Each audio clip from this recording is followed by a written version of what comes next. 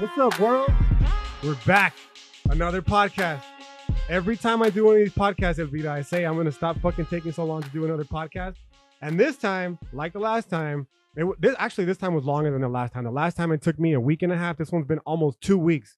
But unlike the last time that took me so long to record a podcast, this one is taking me longer because honestly, I've been waiting for you. I didn't want to talk about anything else. I got so much shit that I'm talking about right now to begin with, and that I'm trying to catch up, and I don't want to keep adding on to that. So I said, you know what, fuck it. I'm gonna wait for Elvira to come.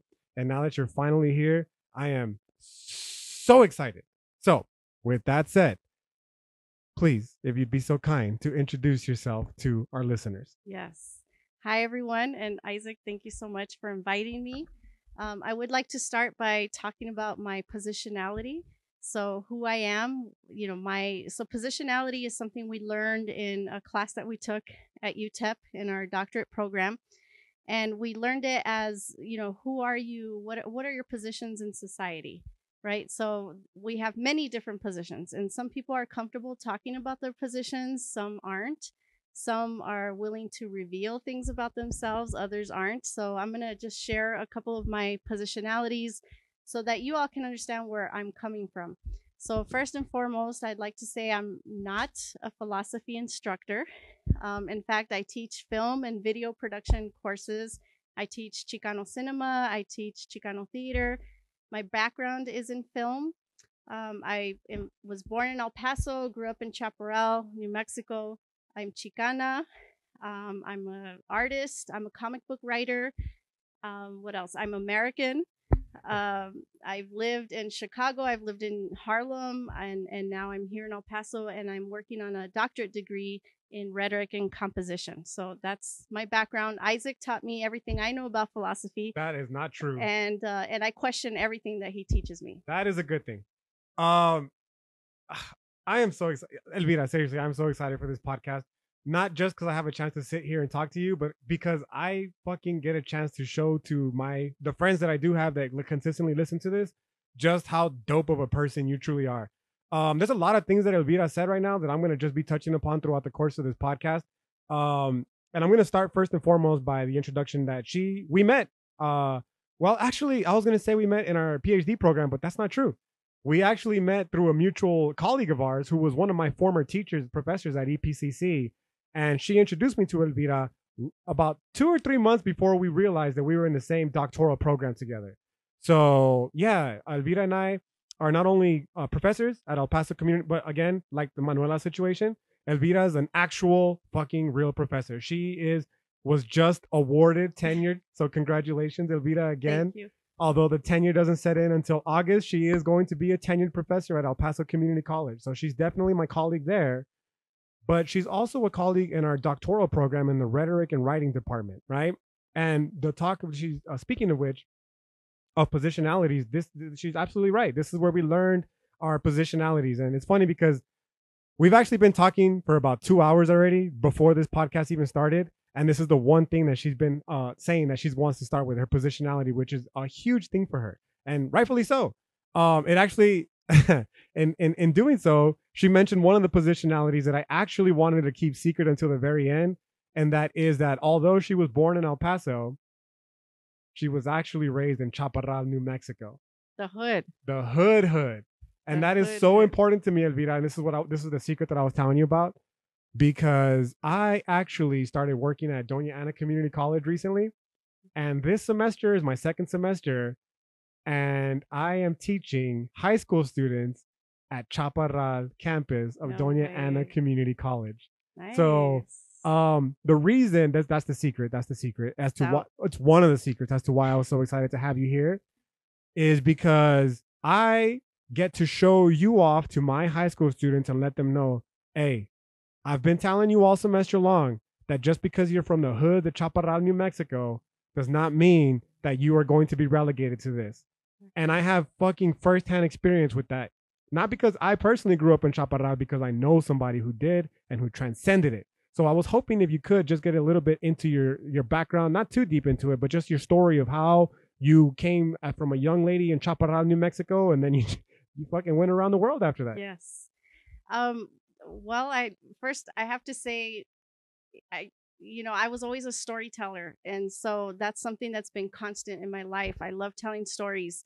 And my mom was the one that nurtured that. Like, she let me go on and on telling my stories. And you have a daughter, so I'm sure you understand what it's like to have a young kid who She just hates hearing my stories.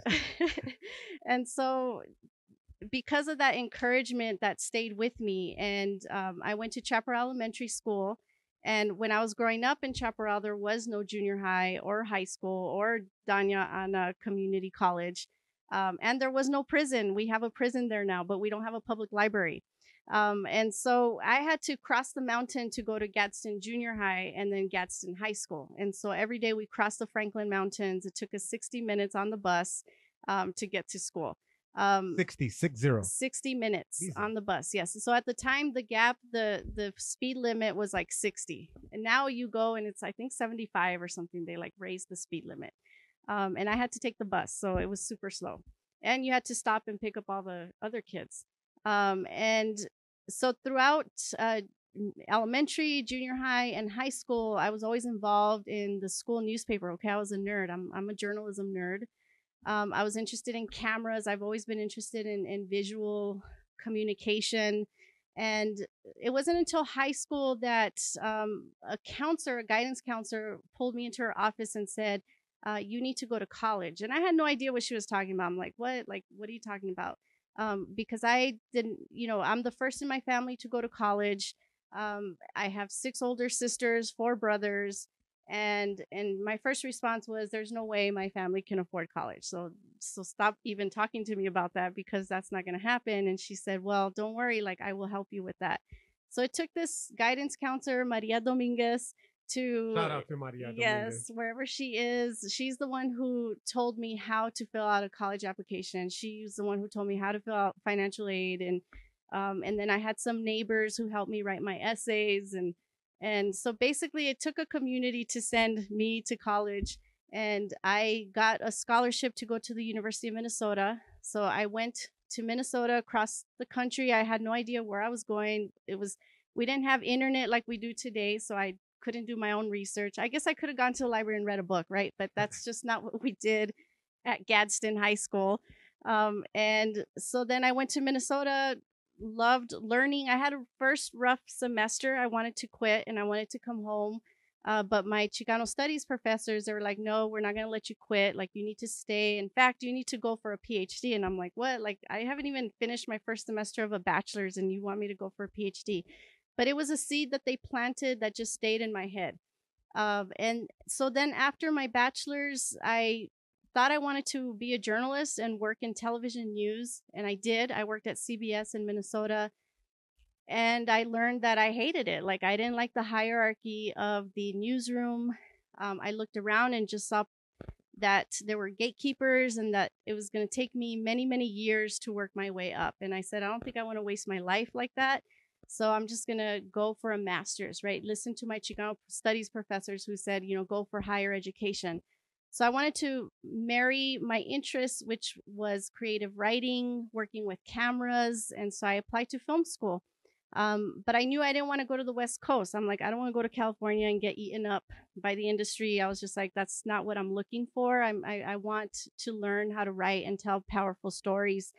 So I did my research and I found that Columbia University was the #1 school in narrative storytelling. So I said, that's where I want to go. I want to go to Columbia, which is in New York City, which is in Harlem, but they call it Morningside Heights.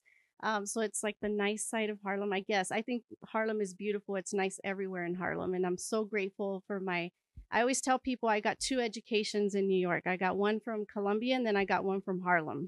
That's where I got my real education. So anyway, I got accepted to Columbia and went. And so that's where I learned filmmaking. I had amazing professors. My mentor was Jamal Joseph, Black Panther, did time in prison, got his bachelor's while he was in prison, got a master's while he was in prison, came out, and then ended up teaching at Columbia. And he was my mentor and connected me to the community of Harlem. And so that was just amazing, like being exposed to a different culture, of course, different from Chaparral. I was meeting so many different people, learning so many things, just sort of soaking everything up. And then now I'm back in El Paso because I miss my family and I miss my community. I miss warm weather, and I wanted to work on a doctorate degree. And so I picked UTEP. It's one of the most affordable doctorate degree programs, and I found rhetoric and composition, and I thought, this is interesting. So rhetoric is the art of communication, and composition is how we compose messages. And traditionally, the Eurocentric ideology will teach you that composition is alphabetic, right? But we communicate in many other ways, such as our ancestors, or if you look at our indigenous past, we communicated through pictures, through images. And so I'm sort of going back to that. I'm like, that's how I communicate. That's what's natural to me, and so that's what I'm studying. And I'm studying how to communicate, how to argue, how to build bridges between people, and I'm trying to do it through a visual language. And so that's why I'm here. I mean, that's just one. That honestly, as spectacular as all that narrative was, I'm telling you straight up, motherfuckers, that is still Elvira, the Cliff Notes version of all the great things that you. Now, I'm not just blowing you up right now. I'm not glowing you up right now because we're on the fucking podcast. This is real shit. Uh, Elvira, I mean, she left out a whole chapter of her life, for instance, when she lived in Chicago, Oh, and yes. all the things that she did when she was living in Chicago. Elvira has left out the great things that she's done in the film industry in general. For those of you motherfuckers who've gone to the Alamo Draft House here in El Paso, Elvira has a brick in that shit for her. Okay, she is deeply connected into the visual culture of El Paso. And there's one thing that you said specifically that really resonates with me, and it's the idea that prior to this European colonization of Turtle Island. I don't even refer to it as the Americas anymore. Y'all motherfuckers know that. Turtle Island, right? Um, that we did communicate through pictographs.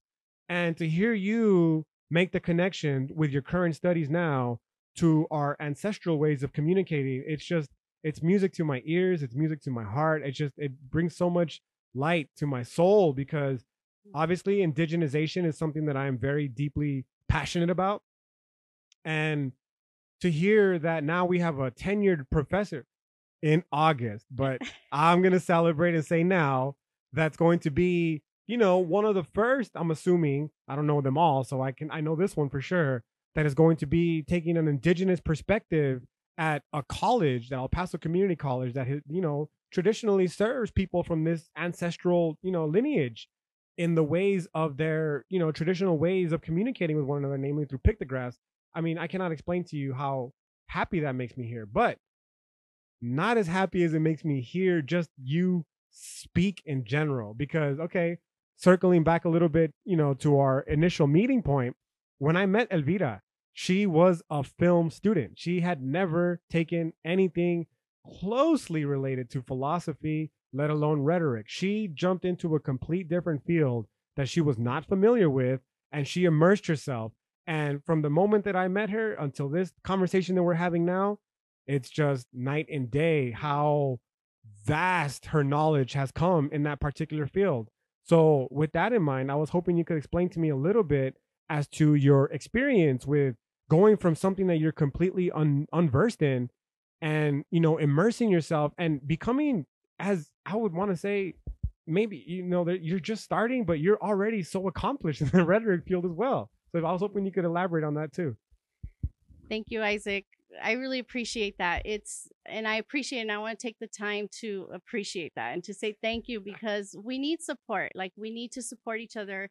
And so I really am grateful for you and for your words, and for you being a witness to my testimony, because not everybody gets to witness that.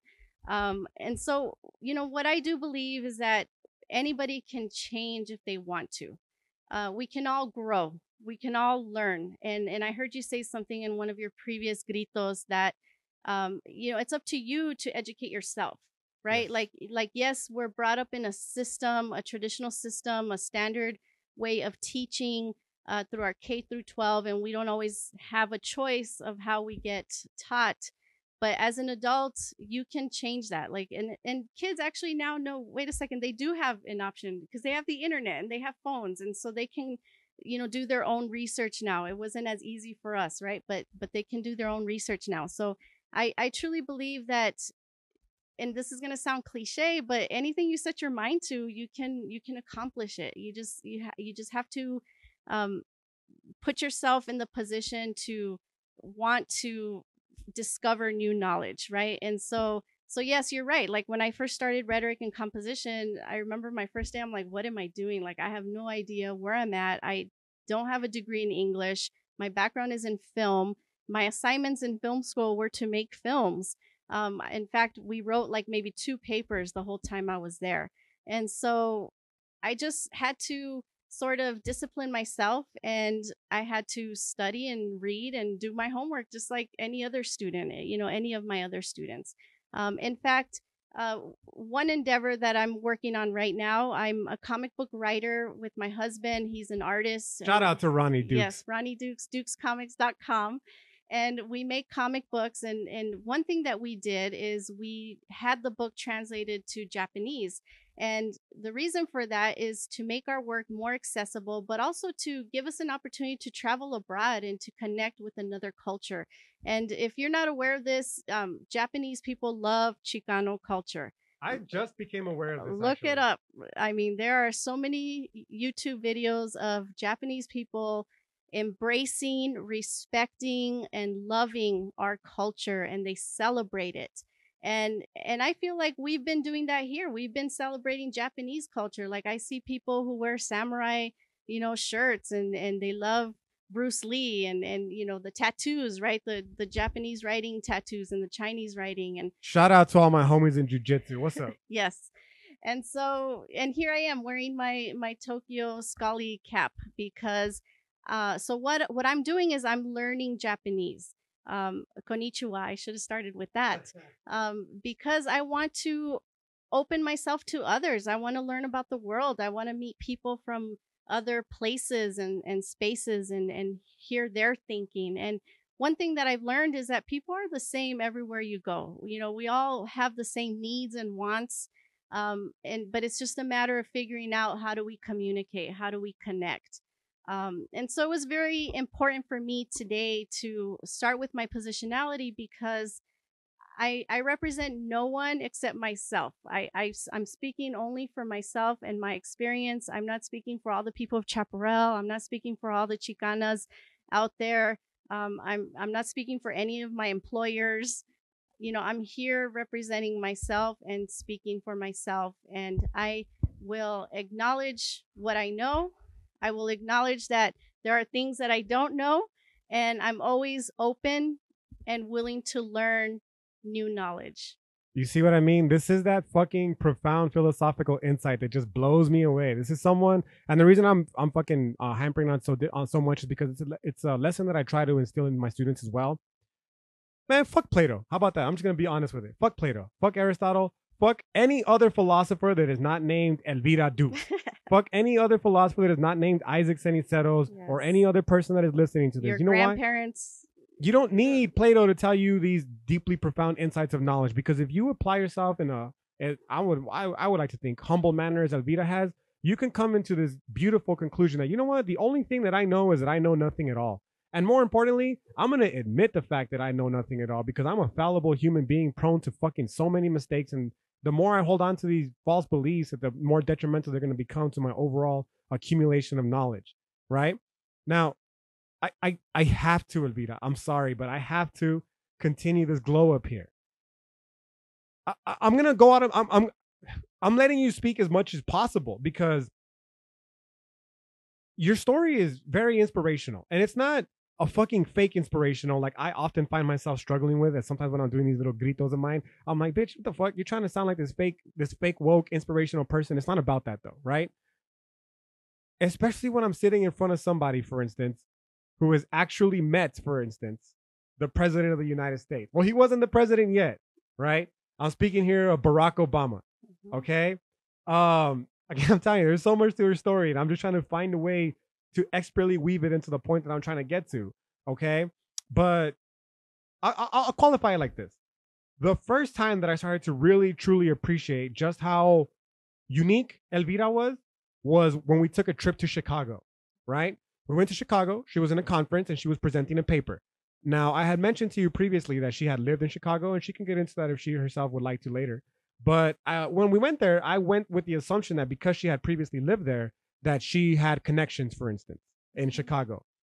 And I realized pretty soon that it wasn't not that she didn't have the connections so much as that she wasn't interested in perhaps rekindling them while we were there for whatever reason. Maybe my interpretation is false, but what I'm trying to say is that she seemed more interested in making new connections and networking specifically. And I thought I was fucking floored, man, realistically. Like, we were at a conference and she struck up a conversation with some people at the conference, and the next thing we knew, we were at a fucking in an art loft somewhere in. I have no idea. I had no understand. I have no orientation of space. All I knew is that we were in Chicago at an art loft in a loft somewhere.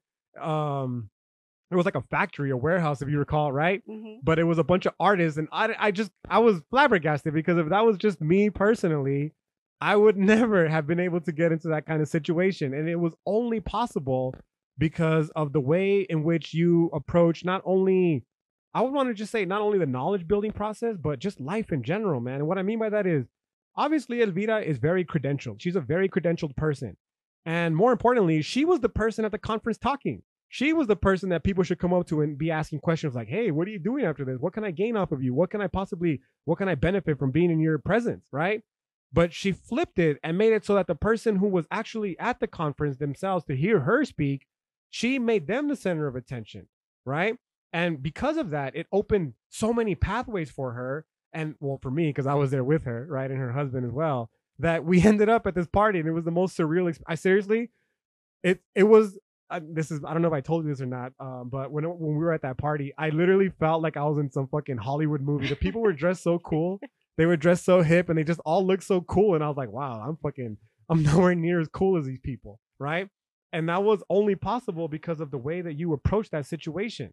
And the reason I bring it up is because, circling back to the indigenous perspective, the indigenization, basically, and when it comes to philosophy, indigenous philosophy specifically, there's two kinds of approaches to reality that we can take. The first of which is kind of like a warrior's mentality. And the warrior's mentality, I'm gonna delve into it later as these podcast series progress. But for now, it simply summates by saying that it's somebody who approaches reality in a way that everything is an obstacle that must be overcome. I am a warrior and I must overcome this obstacle. Mm-hmm. Yes? Mm-hmm. The second way to approach reality, and I think this is where you're coming from, is more of a wanderer. This person who is the metaphor that I can give you is, you're like a spider that is casting your net out to the universe, and you're just, you're hitting your little webs, your little fiber, your little spider fibers, and seeing where those vibrations lead you. And the vibrations that take you to a good place, you're gonna follow those, and the ones that don't, you don't follow them. Whatever the case might be. So I was kind of hoping you could expand to me more. Not, you don't need to relate necessarily how the metaphors fit your personal situation, but just if you could continue to extrapolate on how your being so open to the world has allowed you to do shit like fucking meet President Obama, man. Yes. Because again, I am teaching students, high school students right now, dual credit students in Chaparral, New Mexico, who, as far as they're concerned, the world ends in Chaparral, New Mexico. And fuck no, I'm telling you straight up, man, like, there's so much out there in the world, and Elvira here is a fucking living example of that. And we went to we got hot dogs afterwards, after that Those party, hot dogs remember? were dope as fuck. And we were like in a hood, and they were the best hot dogs. They were like the best Chicago hot dogs. But anyway, and it was because we made ourselves open, right, to meeting other people and letting us sort of understand their life and experience their life. But one thing I will say is, I think I'm going to give that credit to my dad, because my dad was someone who he grew up in El Paso, Mexican American. He was a Marine in the 1950s, went to the Korean War, and he what he taught me as a kid is that you talk to everybody and you be kind to everybody. And my dad talked to anybody, and he was a freelance construction worker. And so he did jobs for very wealthy people, and he did jobs for very poor people. He did not discriminate, right? He said, money does not discriminate. But the other thing that I learned about my dad is that he always carried cash in his pocket. And the reason why he did that is because he would always meet someone who was in need, and he was always ready to just give away money. So one thing, he always had like a $20 bill, and he would always give away this $20 bill. And then it would always come back to him. He would find like a $20 bill in his coat or in his pocket or somewhere. Um, and so he just kind of taught me that, like, karma, right? Like, you do good things will happen to you. Um, and so I guess I got my sort of fearless approach to just going up to people from him.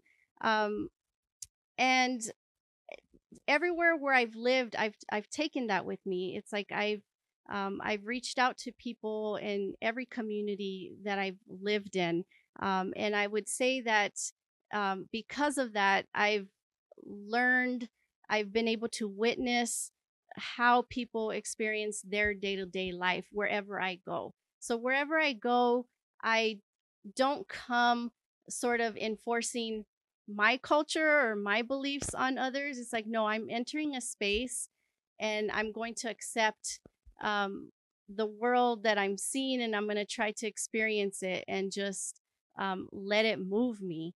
And so at the end of the day, we're all human beings, we're all people, we all have feelings, and so regardless of how intimidating it can be to meet someone like Barack Obama, at the end of the day, he's just a human being like us, and he. So the way I met him was at a scholarship event, and one of my friends, Danny, was with me, and I said, "Hey, Danny, we have some time to kill. Like, let's go to this reception." We were in this hotel where we were staying at, and there was a reception happening, and obviously we weren't invited to the reception. But I said, let's just go check it out. Let's just go see what's happening.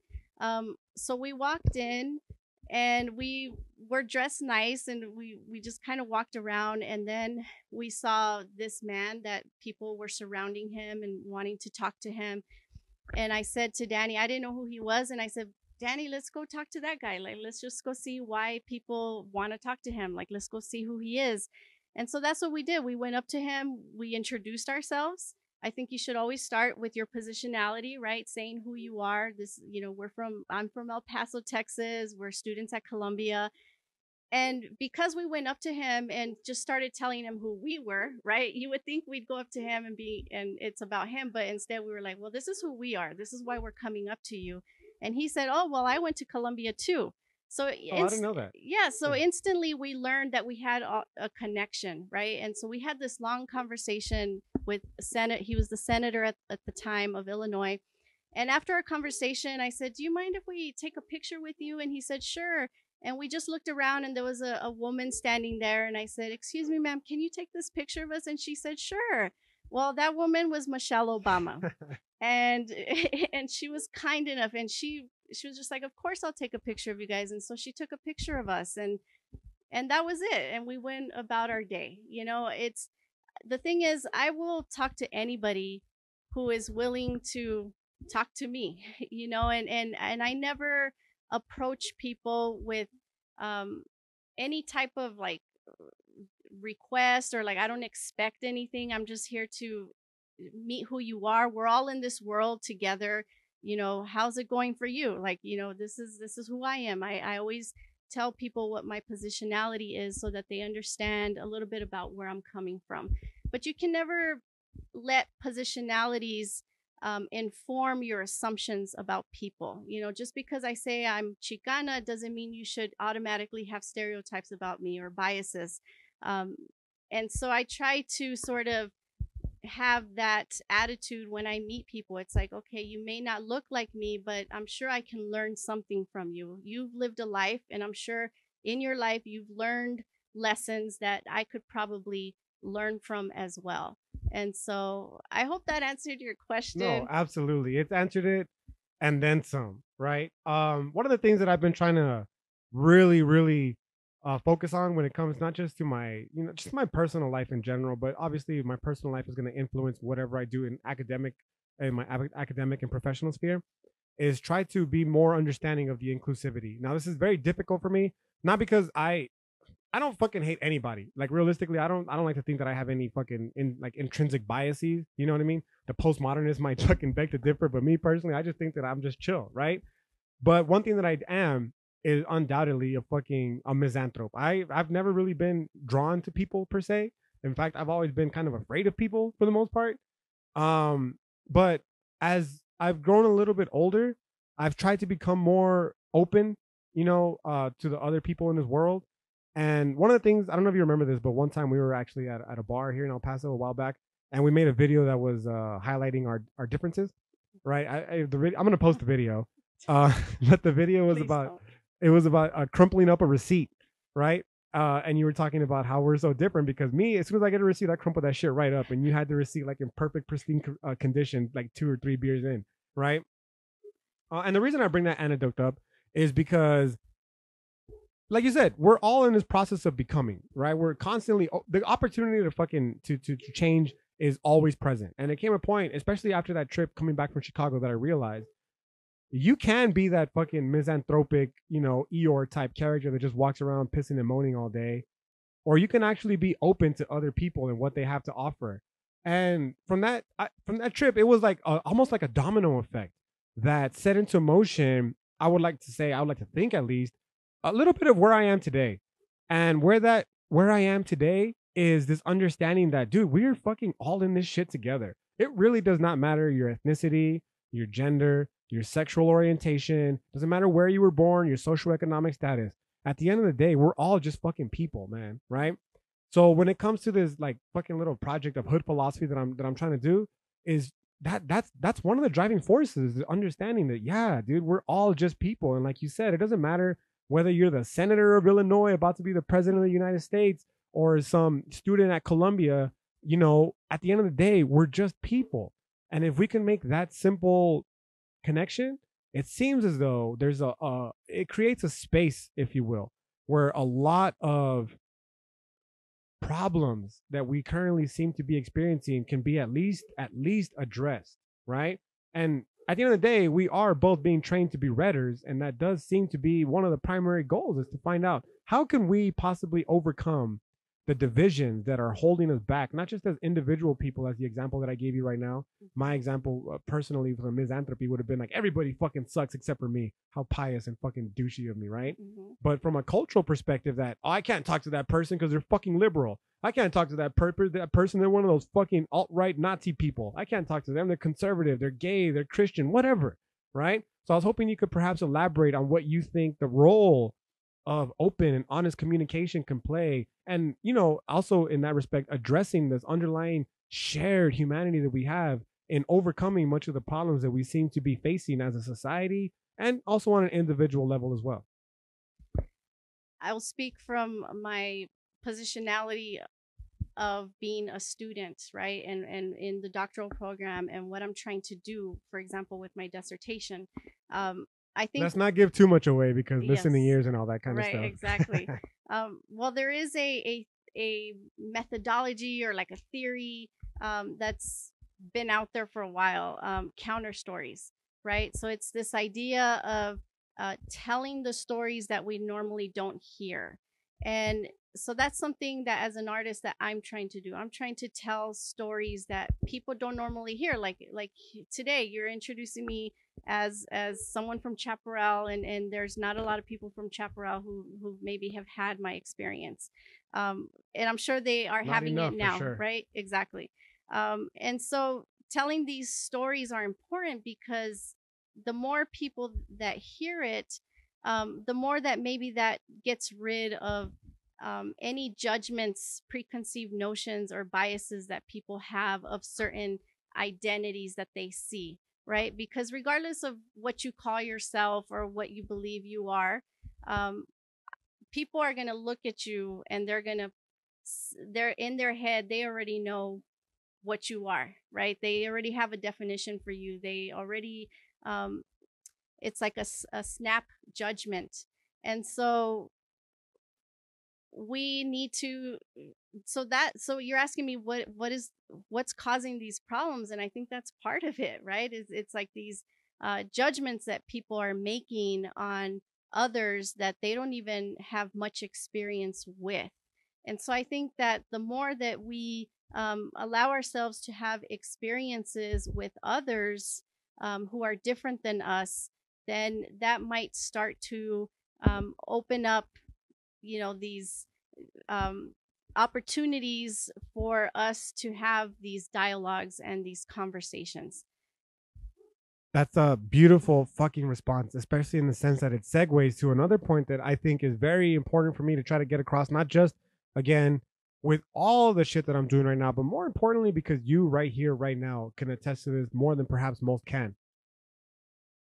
In this idea of division, we would like to think that we would be able to overcome and be able to transgress all these identities and all these labels, all these roles, if you will, that we place upon each other that have been placed upon us by society long before any of us were even a fucking dirty thought inside our mommy and daddy's head, right? But on the flip side of that, there is a lot of resistance from communities that don't want people to enter their community, right? Or if people from outside, if you will, the outside of the community do enter the community, they will receive a lot of pushback, if you will. At one of my previous podcasts, we talked about it in terms of Taco Bell, for instance, and what defines, if you will, authentic Mexican food, right? And the pushback in this instance is then of people in our position, like you, I, and Manuela as well, who are from Chicano, Mexicana, Mexica descent, who are pushing back against the quote unquote outsiders of like Taco Bell Corporation who are trying to appropriate the taco, for instance, right? That's a silly example, but it's indicative of a larger um, it's indicative of a larger occurrence, a larger trend that we see in society, if you will, and that is people. We cling to our cultures, we cling to our groups, and when people that we don't feel belong to that group try to enter our space, if you will, we tend to react in a hostile way. Now, the reason I bring it up then is for two reasons. The first of which being, if that's the case, how are we ever going to overcome this in hopes of arriving to a more unified understanding of universality? That is to say, that understanding that we are, in fact, in this together. Again, doesn't matter if you're black, gay, white, brown, doesn't matter, right? And conversely, is it appropriate for us to do so? Like, for instance, me, obviously heavily influenced by hip hop music, which obviously originated in black culture in New York City. I'm just some fucking little Chicano kid from the hood in El Paso, man. Like, how can I possibly insert myself into that community? So I was hoping, if anything, you could give your thoughts on that. It actually started with Latinos, but anyway, I'm still doing my own research on that. You're talking hip hop. Yes, hip Okay. hop.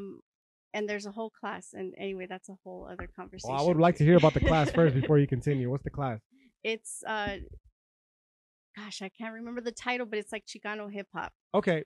To be fair, there is people It's in new. the hip hop, like the Universal Zulu Nation, who will attest to this. They'll speak specifically though of the Puerto Rican influence in hip hop culture, right? Because it's New York City after all, right? Yes. Yeah, there you go. Okay, but I'm still doing my research, so that's why I'm not going to say much about it. I got you. See, more philosophical than even I, because I just be like, yeah, what the fuck? Who cares? I'm just gonna talk shit. I don't give a fuck. um. That's a joke, by the way. So let's see. Oh gosh, people entering other cultures, right? That's what you're asking me about. I think it all comes down to one thing, and hip hop can attest to this, right? Is respect, right? It's like, what are your intentions with another culture, another community? Like, how are you benefiting from this, or what are you trying to do? So, for example, I mentioned the Japanese hip hop heads in Tokyo and Nagoya who are embracing Chicano culture, and when they get interviewed and they talk about it, they say, no, we respect Chicanos. We love this culture. They're doing it out of respect, and they're not profiting from it. It's not a capitalistic endeavor. They're doing it because they've watched Chicano cinema, and they're just like empowered by it.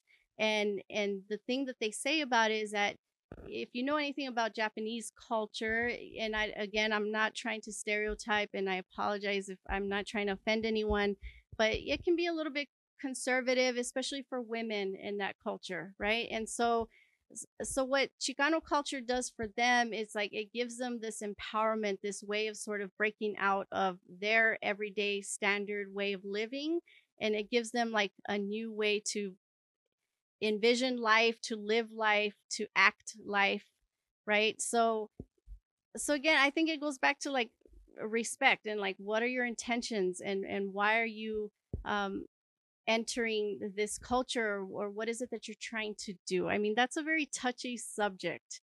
Um, because I've entered other communities, like I mentioned, I lived in Harlem, right? But I didn't go in with the intention to appropriate it or to capitalize off of it. I didn't go in there to get ideas on starting a new business that's selling Harlem esque um, anything, right? And so I came in with an open mind, an open heart. I wanted to just meet people, make connections for no other reason than to just make those human connections, to meet people, to see how other people live in other places in our country. Um, and I feel like I did it respectfully, and that's why I was welcomed. And I did a lot of amazing things working in Harlem with some very powerful people, and I don't think I could have done that if I came in with bad intentions. Yeah, I mean, I could just imagine. I would love to one day be able to experience Harlem, New York, the same way that we experienced Chicago together. Because I would just the fact that you have already created that space, you know, and then that you've already, laid that foundation. Now, whether hopefully you still have the connections there or not is irrelevant. Because what's more relevant, what's more important is the spirit with which you approach it, and it's the spirit of openness. It's the spirit of respect, right? And I can't help but feel as if though we personally often in our defense of our communities that rightfully we're entitled to be fucking passionate about, we don't reciprocate sometimes those feelings of openness and respect. Now, before y'all motherfuckers go off and be like, yo, what the fuck, Isaac turning into one of these Theo Taco type characters? No, that's not what I'm saying. What I am saying specifically is, obviously, Elvira, being Chicano, Chicana is something that's very important to us, both of us. Yes. Yes. But at what point are we going to have to transcend, if ever, that identity in order to establish, not even establish, but I would want to even venture to say heal from the past traumas that have been inflicted on people like our ancestors, right? Not just our ancestors, but the ancestors of many peoples in this country now, right? Because obviously, I don't give a fuck about politics, but the political atmosphere does concern me. So when I see shit like all these attacks that are happening, for instance, with the alt right and the rise of hate crimes in the United States of America, and different people of different positionalities, it's disconcerting, right? And I can't help but feel as though if we continue to play this identity politics game specifically, that we're never going to change that. We're never going to change that. This shit that's happening now is exactly what's been happening in America since the foundation of this country. It's perhaps less, I don't know, not prominent in the sense that it still happens, but it's not as terrible as, people being lynched, whether they're fucking black people or fucking brown people and Mexicans. It doesn't matter. We all got lynched, right? But at what point are we going to transgress this? And is it possible if we personally, as the Chicanos here in this particular instance, keep rebuffing people's attempts to enter into our space? What do you think about that? Well, first of all, identity is going to exist whether or not we choose to talk about it, or whether or not we choose to reveal it, right? And it's because of the dominant culture that um, has certain ideas of what certain identities mean. So, for example, there was a time in our history when it was believed by dominant culture that being black was inferior, right? And so some of these identities meant being lynched, like you said.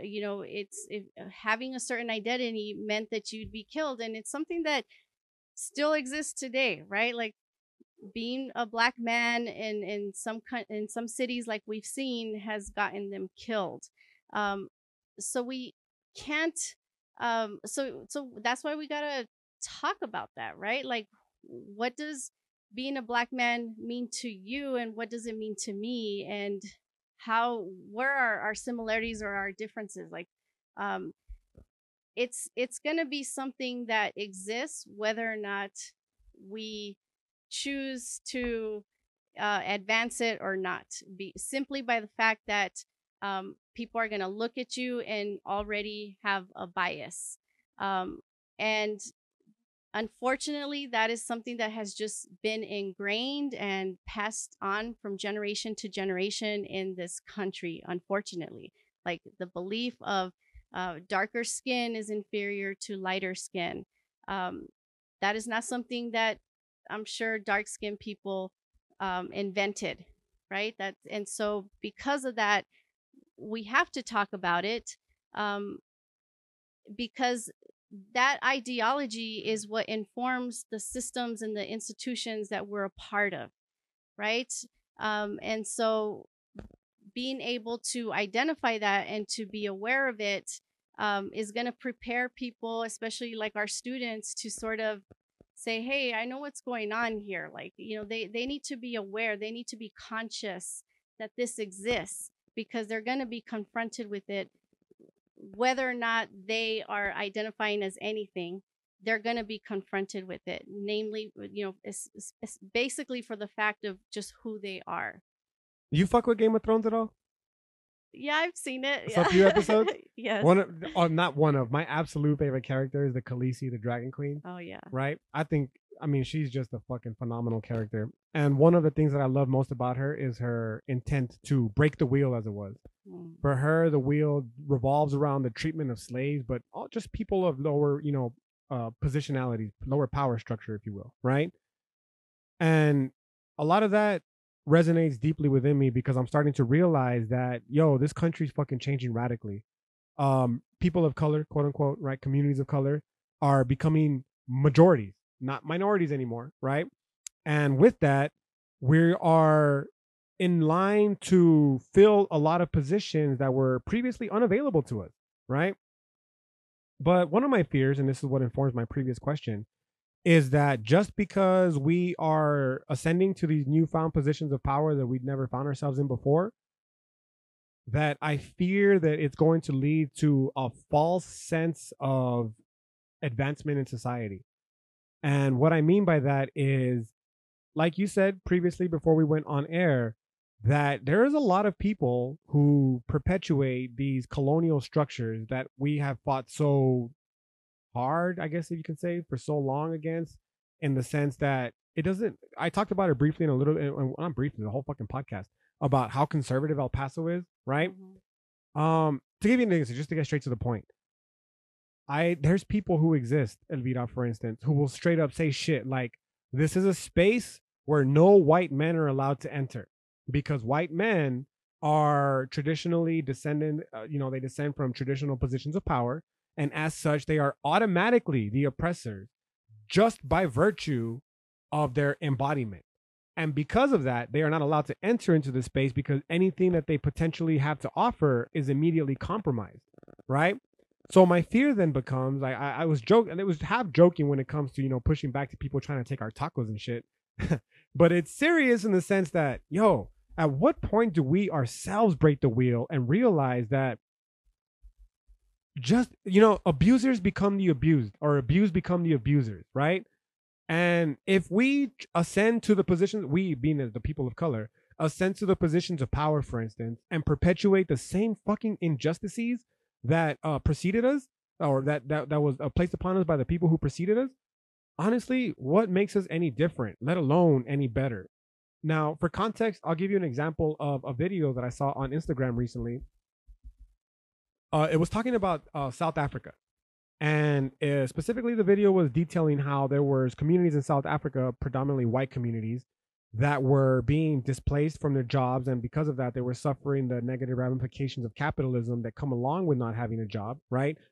And there were people, namely non-white people, who were celebrating this fact. They were happy about this fact, namely because it was intended, I guess, for them to be some sort of karma, It's a repaying of a karmic debt. Now, I'm not saying that what happened. I'm not trying to justify. Again, I'm a fucking Tio Taco, Elvira. Okay, I'm trying to examine this from a fucking objective position because at the end of the day, I'm a philosopher and I'm trying to be as unbiased as possible.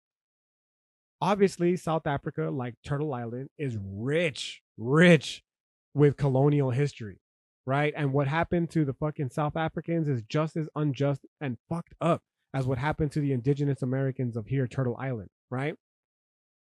But if we, as the people who were shit on by these colonial structures, turn around and do the same thing to the descendants, for instance, of the people who created these structures in the first place, seriously, how is that at all advancing as a society? And more importantly, again, how does that at all make us any better than the people we were seeking to replace in the first place? Well, I do feel that you are making some assumptions and generalizations about all people of color that are in a There's no position of doubt about power. that. So, um, because I do know for a fact that there are some that when they do get to those positions of power, that their intention is to try and change a system or an institution. But I mean, that is extremely difficult to do. Like, yes, you can make the decision to make a change in your life, but it's not always going to happen overnight. It's like you have to undo it. In the case of our young students in their 20s, how do you undo 18 years of education? I mean, that's going to take a minute. Like, it took me um, my bachelor's like 4 years to really learn my own history and to understand what Chicana meant, right? And so one, I don't think that the responsibility falls just on people of color. I think that we live in a time where people should be paying attention to what's happening in our country, and that anyone in a position of power should be questioning, what can I do to improve our society? What can I do to contribute to democracy? Regardless of your race, your gender, your whatever, it's like, if you're in a position of power, what are you doing to try to make life better for others? You know, You're starting to sound like one of those lefty liberal college professors people are always bashing upon. that's what it's going to take to change. Like, you need to have differences of opinion. Otherwise, if you just surround yourself with people who just think like you, how are you going to grow? How are Oh, you going to absolutely. learn? Absolutely. So you have to have differences of opinion. We need to have these opportunities where we can discuss our different ideas, whether we're extreme in the middle or far to the right.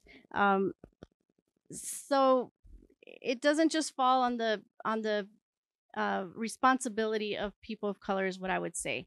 The thing about the ones that who do get to those positions of power and they just perpetuate the same system, um, I mean, I don't consider them um, to be people that are necessarily following the hood philosophy, right? Like, they obviously are not informed and not knowledgeable, and they are embracing uh, this dominant ideology that wants to uh, perpetuate uh, standards, and they want people to be subjugated and oppressed. Like, it's, yes, people of color can be in those positions, but they obviously are just being benefiting from it, and don't, and that's just a different politic, right? And to me, that's capitalistic ideology.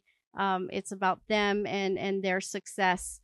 As far as spaces and people entering certain spaces, again, it really depends on what space you're talking about, right? Like, if there's a group of people, especially like people of color, and they need their own safe space to be able to talk about things, it's their right to say, there's certain people that we don't want to enter this space right now because they remind us of our wounds. They re-traumatize us when we have to deal with them, or they're not coming with us to us with the open heart or positive intentions. So I mean, it depends on what space you're talking about, but I think that people have a right to create certain spaces that are meant for just certain people, and if they need that space to be able to talk about whatever issues in an open, safe manner, then that's what they need. And we can't say, oh, they're being racist or sexist or whatever. It's like, no, they're trying to heal, and we need to respect that. Absolutely, fucking absolutely agree with you.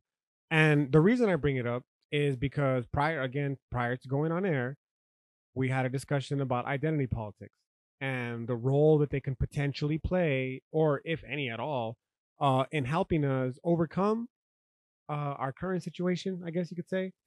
Um, and specifically, what I was trying to tell you is that me personally, I feel as though a lot of the identity politics are being used as somewhat of a, it's kind of like a shortcut to try to overcome a larger problem.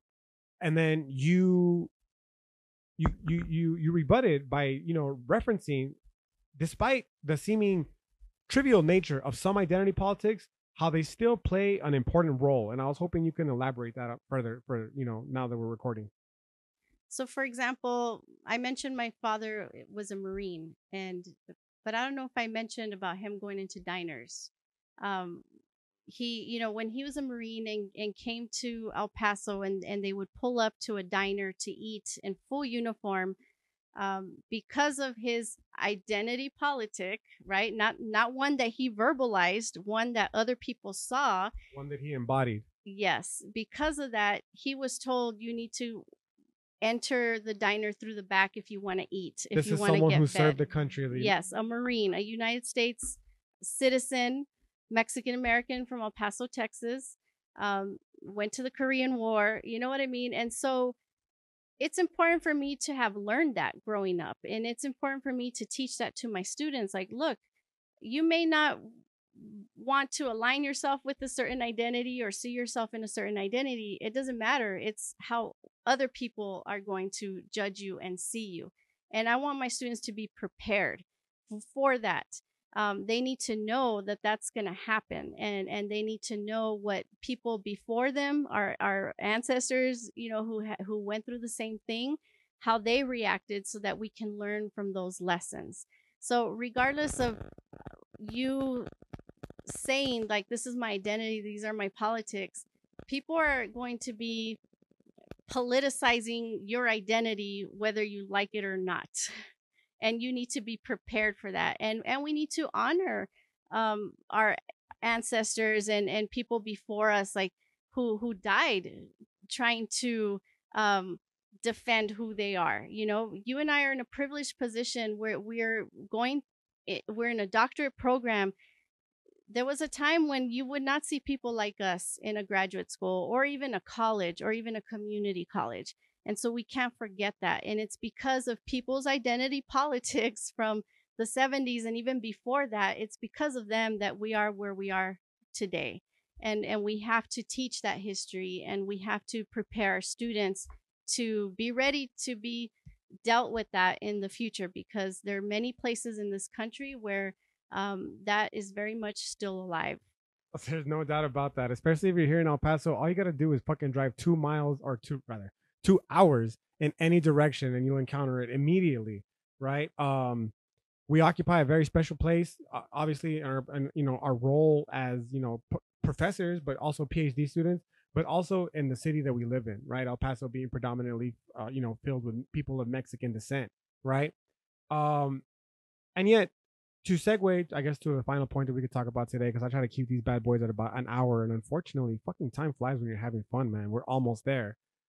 But despite the fact that El Paso is predominantly of Mexica descent, we do not learn a lot about our history, right? And I'm not going to set this up in an elaborate way because, again, we're running low on time. But we did have a great conversation about the Treaty of Guadalupe Hidalgo. And I was hoping you could elaborate upon that a little bit further, specifically in terms of why it's important for people to get in touch with their identity and the role that it can potentially play in helping us overcome this, fucking pattern of behavior of people just turning around and shitting on one another once they get into a position of power. Yes. So one thing that's important to know about the Treaty of Guadalupe Hidalgo, and I'm not a historian, and I'm just going to give you the quick brief. She's not a historian, but she does teach a little bit of Chicano studies. I'm a filmmaker, and so we're trained to tell our stories in 60 to 90 minutes, right? So it's the brief summation of what happened. Also, Google is your best friend. Yes. So after the Treaty of Guadalupe Hidalgo, what that treaty promised to the Mexicans that stayed in the annexed territory of the new United States, they promised that they could keep their culture, their language, and their land. And so all of a sudden, these officials representing the United States government came up to Mexicans' houses and said, "Show us your papers. Like, how do we know that you own this land?" And the people were like, "Well, I've been living here all my life. I inherited this land from my parents and their grandparents." Um, and then the government said to them, "Well, then you need to show up to court and prove that this is your land."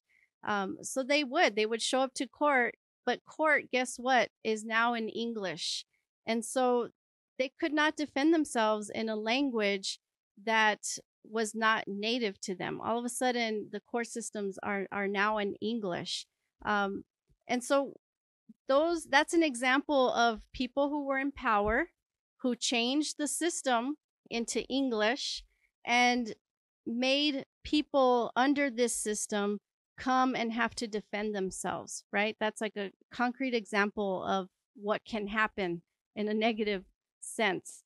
Um, and so that's important to learn because we had a rich history and rich territories. And Texas was Mexico, and a lot of people don't know that, and they don't realize how much wealth we actually had and how powerful we were.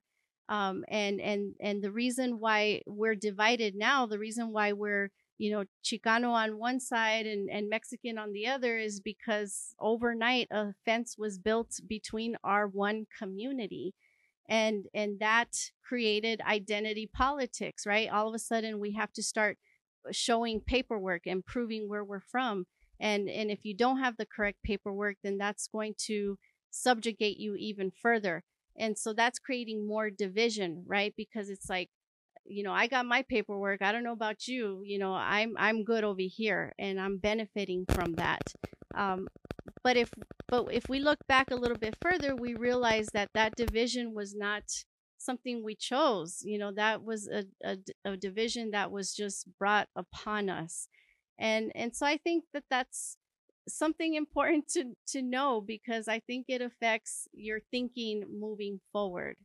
Absolutely, man. I could not have fucking put it any better myself. And the reason I have to just keep fucking bringing it up is because one of my biggest, goals, especially my pedagogic goals, is to get my students to understand, not just my students anymore, but anybody who's listening to this podcast, the role that these fucking institutional forces play in our lives, man. And there is no question that, schools, if you will, is very much one of these institutional forces. These schools that are funded by the government, the same government that created the fucking papers that created the division between a Mexican and a Chicano person, for instance, right? And ultimately, for my intents at least now, is to get them to understand not just how these institutional forces affect them, but more importantly is how these institutional forces themselves and the people at least who are manipulating them are responsible for much of the division that we think exists between us, right? Another conversation that we were having before we went on air was how, for example, many of the identities that are created now were created by fucking white people, dude. At the white people who created this country, for instance, right? Specifically because they wanted to delineate who was an American citizen and who wasn't. So one of my biggest pushbacks against identity politics then is because in this quest to be free, how can we ever be free, if you will? How are we ever going to be free if we're using the master's tools, for instance, right? How are we ever going to be free if we keep using the quote unquote master's delineations of what a Mexican person is and what a Chicano person is, what a gay person is, what a straight person is, etc. Right? So in that respect, I guess the reason it's been a fundamental element in all of my podcasts is because, again, the notion of trying to establish a universality, the realization that, again, we are all in this together, right? And in order to be able to do so, it involves a lot of uncomfortable conversations, especially those that make us realize that much of the differences that we believe that we hold they're not even fucking real, man. They're just made up. And if we can just understand that one simple fact and start to work to overcome them, then maybe, if at all possible, we can work to at least not break, but maybe deconstruct the wheel at all. piece by piece. Every little bit counts, right? You're asking me for solutions for how to save Complex this world, problems. and I don't know if I can do that in a minute.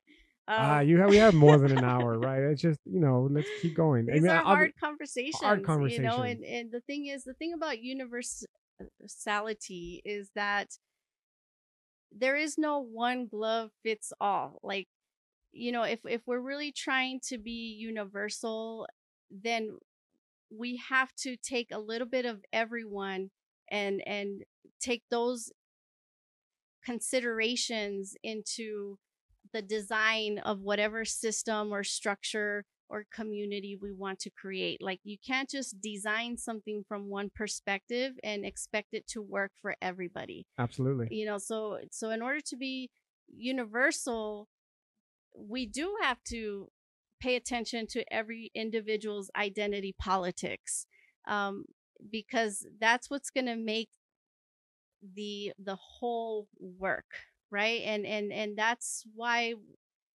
things, maybe the systems that we're under right now, aren't working, because they're trying to push a standard way of thinking, of being, and what works for one dominant culture is not necessarily going to work for me or people who are like me, because we're raised different. We were taught different values. We have a different culture. We have a different way of speaking. We're multilingual. And so if those aspects of me, and I'm part of this community, are not taken into consideration, then you are not being universal. So you can't just create this universal where, okay, let's just all agree to speak English. It's like, well, why are we limiting ourselves? Why can't we speak more languages? What's wrong with learning more languages? Why only English? If we just want to speak one language, well, then let's pick one, or let's invent one. But why does it have to be English? And who's trying to push that ideology? Whose idea is that, and why? So that's what I think about universal design. It's like there's nothing that's going to be universal unless we design it carefully, with everyone in mind. I mean, there's really no other better way to end this podcast than with that that just eloquently stated thought. One thing I will say though is shout out to motherfucking Burzum and all the black metal bands from fucking Norway and Finland and all that kind of shit. Because you know what, y'all might be people of European descent, and I might be a Chicano man, but guess what? I don't give a fuck. I love me some melodic death metal, some black metal. I love all that kind of shit, and I'm thankful that I can do so in a way that hopefully respects their culture, even the ones who are Nazis, right? And let it be known that, man, if we can agree with something as similar as music, that we could possibly get along with other stuff as well, right? So with that in mind, I cannot end this podcast, however, without saying that if you want to follow me on social media, please feel more than free to do so. I'm only fucking with Instagram at this point, man. I had the Facebook. I still have the Facebook. I'll post occasionally, but realistically, I'm mostly on Instagram now. It's icenice_el profe. You can find me there, posting all kinds of shit all the time, including many of the excerpts from this video today. And Elvira, I don't know, perhaps you want to share anywhere or anything that you want to, leave our listeners with. Sure. Please visit dukescomics.com, DUKES comics, COMICS.com. And you'll learn more about Ronnie Dukes and myself and the comic books that we're trying to create. And we post news about, all the Comic Cons that we've been to, and what we're planning for the future. And I do have a Twitter, but it's more like an academic thing, so I'm not even gonna. But Elvira C. Dukes, if you're interested. She's an up and coming scholar, dog. Don't fucking sleep. I'm telling you right now. Elvira, thank you again. It took us fucking forever, but we finally got it done. So I hope y'all enjoyed it, and if you didn't, too bad, bro. It is what it is. All right. And if you did, thank you for continuing to support and ride along with us. I have so many more conversations to keep coming, hopefully more with Elvira in the future. Yeah. And I'm thankful for it. Thank you. The rest of y'all, peace.